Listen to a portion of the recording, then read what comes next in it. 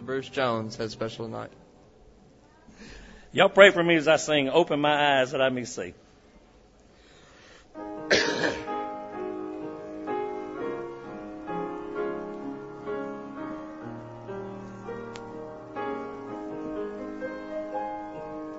Open my eyes that I may see glimpses of truth Thou hast for me.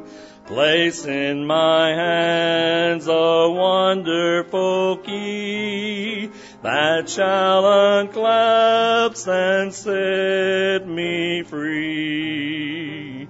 Silently now I wait for Thee, ready, my God, Thy will to see. Open my eyes, illumine me, Spirit divine.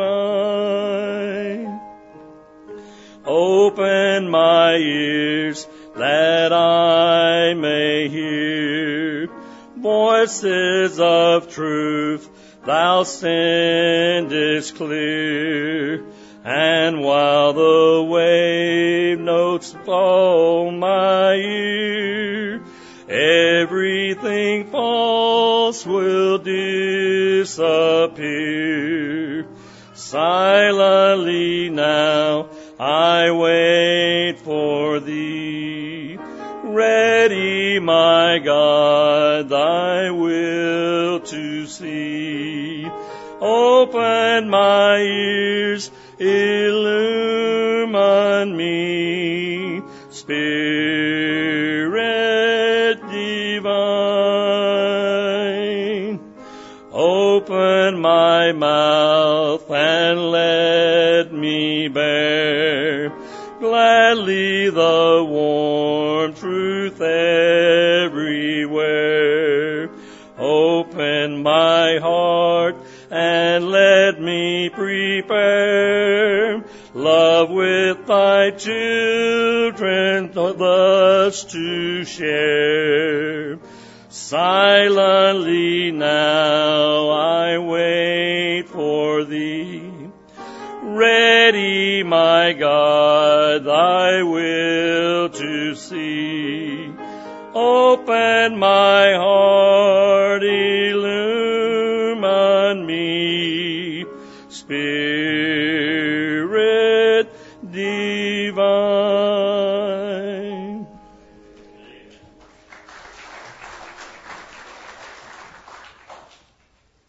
All right, go ahead and open your Bibles to 2 Timothy 1.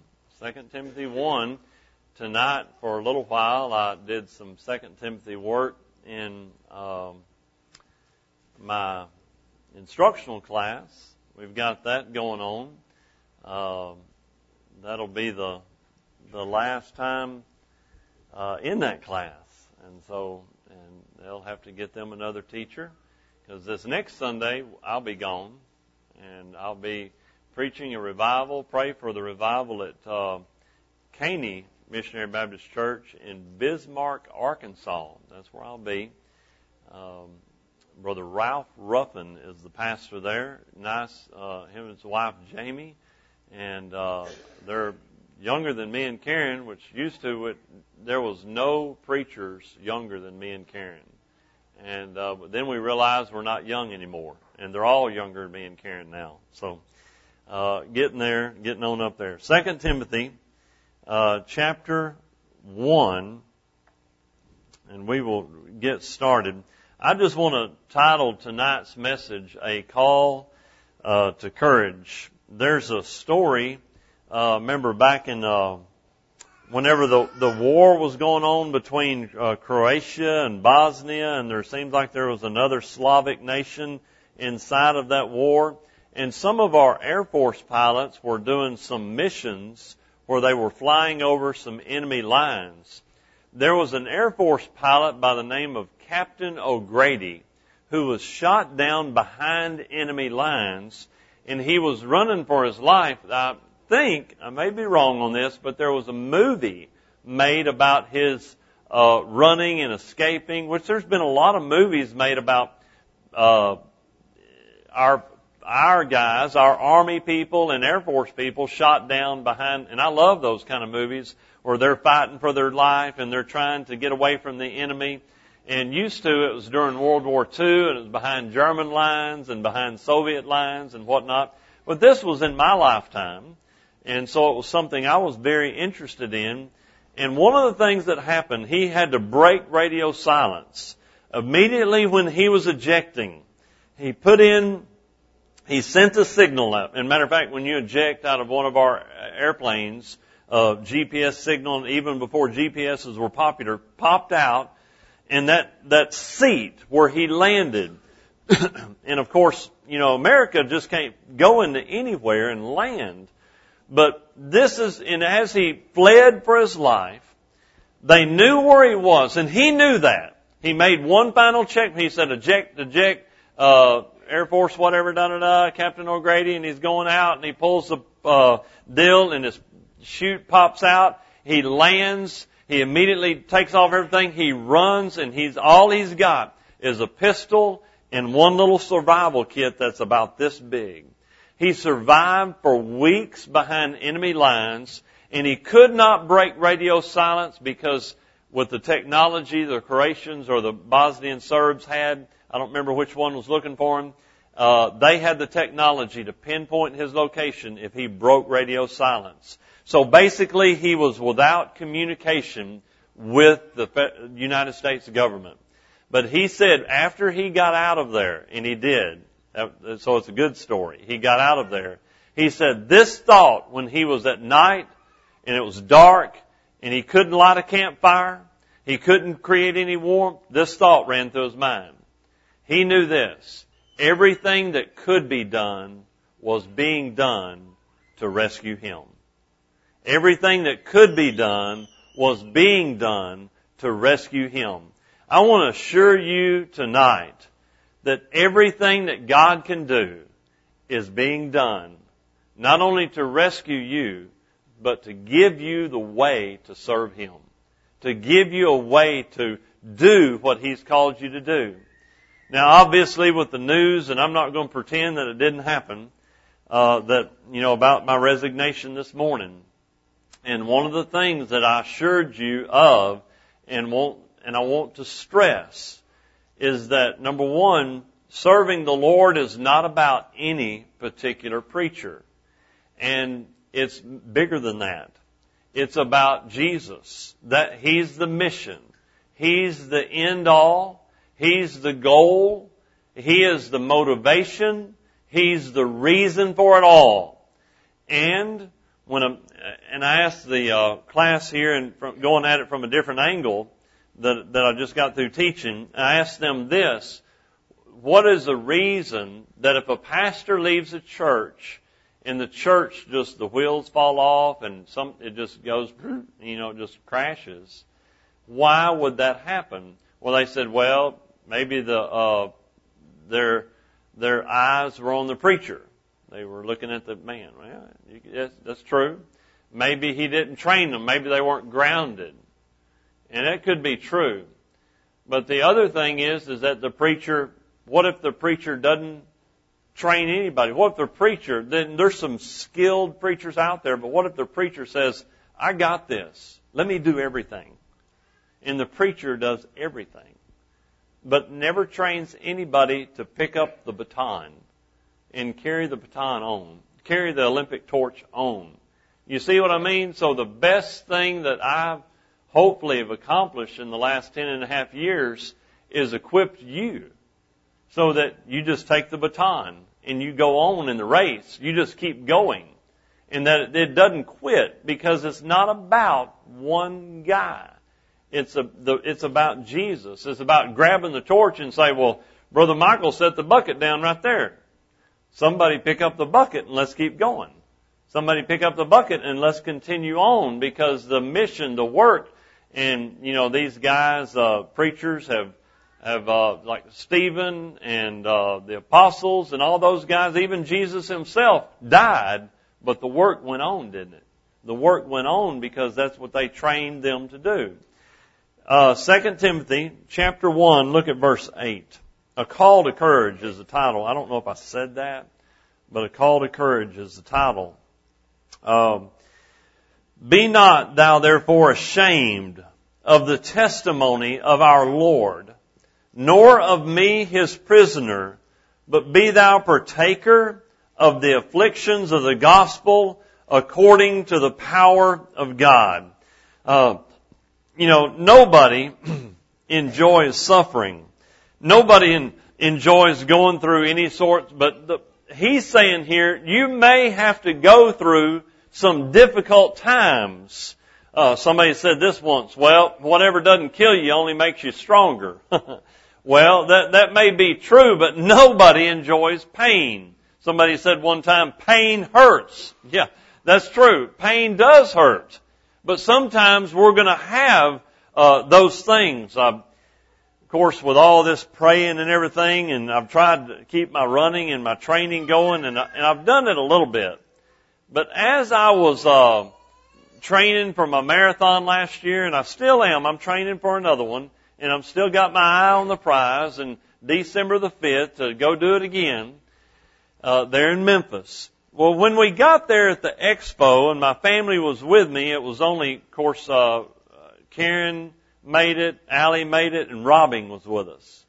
There's a big-time training runner, and he got his videos on, and he was trying to, because the longest run I ever did in training around here, and it was the longest run, it was right here. I ran down to the end of the pavement, and ran back, and ran to the Harville House, and then ran back and did the longest run I ever got here in all my training was about 17 miles.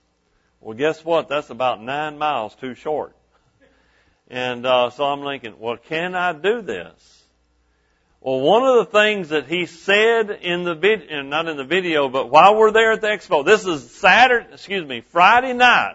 I'm in Memphis. I'm picking up a few little odds and ends. Oh, this is neat. And everybody's trying to sell shoes. The biggest, most popular shoe there was one I had on because I had the foot injury. I'd bought one of these brand new shoes that's not been out on the market very long called a Hoka 1-1. And just a neat shoe. But anyway, he said, if you want to complete this race, this is what you got to do. You've got to get comfortable being uncomfortable. I never thought about that before. You got to get comfortable being uncomfortable, because you're not going to be comfortable after about 17 miles. And then I'd heard of hitting the wall, and I hit the wall at mile 22, which means I depleted everything, all the glycogen, every amount of sugar I had, and I started trying to put some more in. And fortunately, I was able to find it and finish the race, but I was very uncomfortable. Well, folks, serving the Lord is that a way. Sometimes you have to be comfortable being uncomfortable. God says right there, be thou, right there in your Bible and my Bible, partaker of the what? Afflictions of the gospel. Meaning that if you choose to stand, if you choose to really be a soldier of Jesus Christ, if you really, like this morning we had teachers lined up from that light switch to that light switch, didn't we? We had teachers and school workers, and they have a choice. No matter whether you work at our school or not, you have a choice whether to be a light. But if you really choose to speak, if you really choose to stand, you might get uncomfortable. You might be by yourself. And you might have to stand alone. And so that's part of the afflictions. You might be uncomfortable standing for Jesus. Even Jesus himself prayed. He was sweating great drops of blood in the Garden of Gethsemane. He's thinking about you while he's in the Garden of Gethsemane. Satan's after him. Everybody wants him to quit. And what did Jesus say? Father, not my will, but your will be done. Before he went to the cross. There's also another story I read about, and this is again about these afflictions that we may have. I was reading this neat story based upon, we've got them in our church library. We've got these books, these based upon all the suffering of the Middle Ages. Christians that have been through it before, tortured and maimed, even flayed alive. Flayed means skin, like a catfish. I've got the things you can fillet a catfish or you can skin a catfish. You slit right around the head and we rip the skin off the catfish, and boom, me and my dad, we just knocking it out and gutting them and all that and just running through the catfish that we'd take out of his pond. Imagine doing that with a man, with a person, just ripping skin, just taking the skin off. And what kind of death that would be. They did that to our forefathers who stood for the truth. There was this fellow that was captured, and he said, deny your faith, deny Jesus Christ. We won't kill you if you'll just deny Jesus Christ. And guess what we're going to do tomorrow? If you don't do it, we're going to burn you at the stake. This is in the days before electricity, obviously, because this is near the Middle Ages. And according to the history of this, what he told his cellmate that was later on recorded, I don't remember if it was there's two history books about it, Fox's Book of Martyrs and Churches in the Valley of Piedmont. I don't remember which one this story is in, but it went like this. The man had a candle in his cell, and they had lit it, and he put his finger in the candle, and it started burning. He said, I want to see how long I can take it, because I know tomorrow they're burning me at the stake. And he said, he pulled his hand back screaming because of the pain. And he said, I'll deny you tomorrow. Lord, I cannot do this. I cannot do this. And he was sure that he would deny, after burning, he would deny Jesus and renounce his faith. And according to that book that's in our library, when they began burning his body, he screamed his faith in Jesus Christ and never renounced Jesus as the fire took his life. You know why? Because God gave him the strength he needed when he needed it. And that's what he does for you and me. When you need the strength, when you think you cannot keep going, when you think I'll fold I'll just crumble like a deck of cards, or a house of cards, and I'll just collapse. I cannot do this. That's when God gives you the strength. Matter of fact, what did Paul say in 2 Timothy chapter 12? He said, I remember him praying about removing the thorn. He said, this thorn in the flesh, man, I've got this 3 times. I've been praying 3 times. Lord, remove this thorn in the flesh. This thorn is I just don't feel like this is helping me serve you. It's hindering me from serving you. And guess what Jesus did to him? He told him, he said, no, I'm not going to take it from you, because my grace is perfect. My grace is complete. My grace, and then he told Jesus, he said, when I'm weak, you're strong. And that's the way it works in our life. And so I hope and pray that you can see that. And so we see that. Then we look at verse 9. That was only verse 8. Verse 9, who has saved us and called us with a holy calling, not according to our works, but according to his own purpose and grace, which was given to us in Christ Jesus before the world began. This whole point, he saved us and called us with a holy calling. And what this tells me, no matter what I'm facing in life, no matter what I'm going through, it's all his grace, his purpose. It's all about him. That's what your church service should be about. That's what your life should be about. Of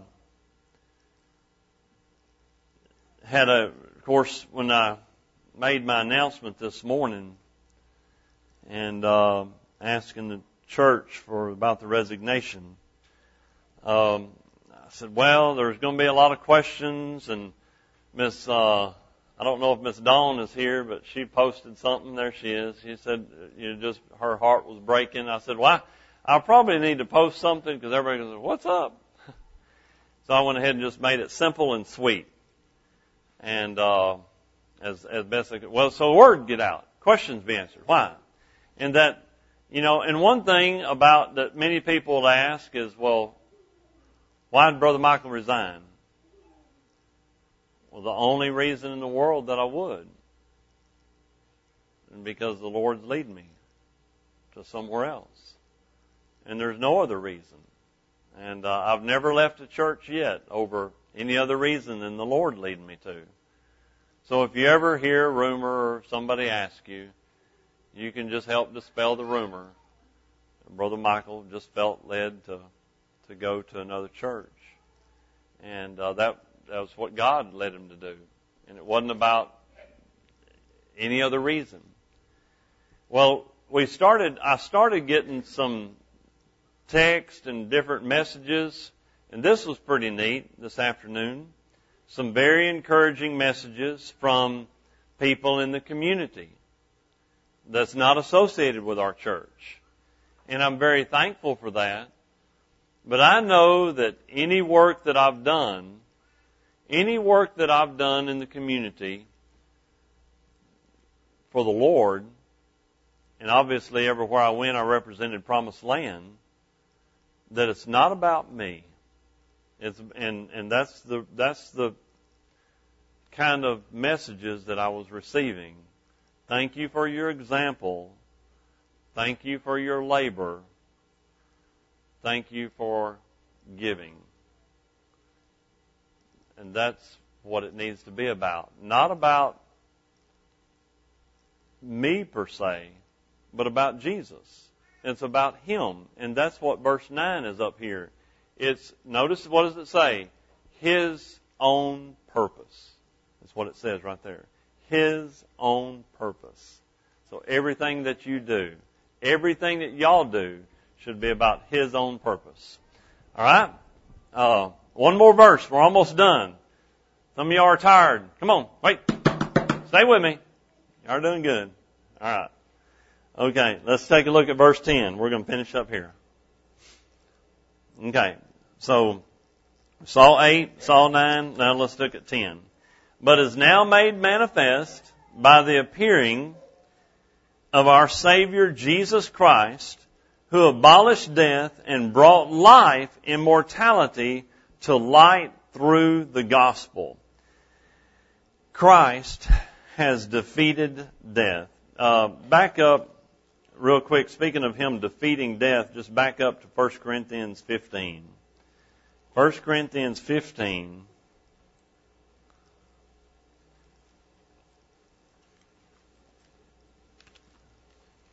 So Jesus did all the work. So all that we have to do is share the news. 1 Corinthians 15, 2 verses. Verse 55, O death, where is thy sting? O grave, where is thy victory? Verse 58.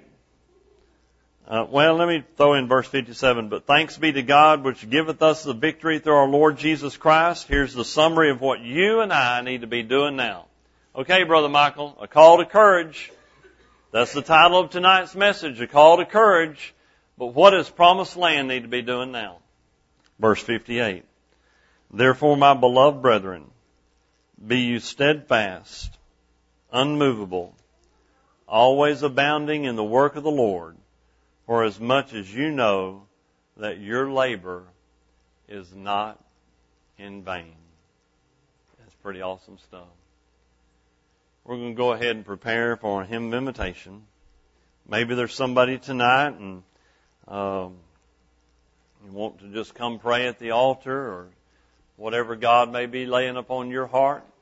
Let's go to the Lord in prayer. Let's all bow. Father, I thank you for this opportunity.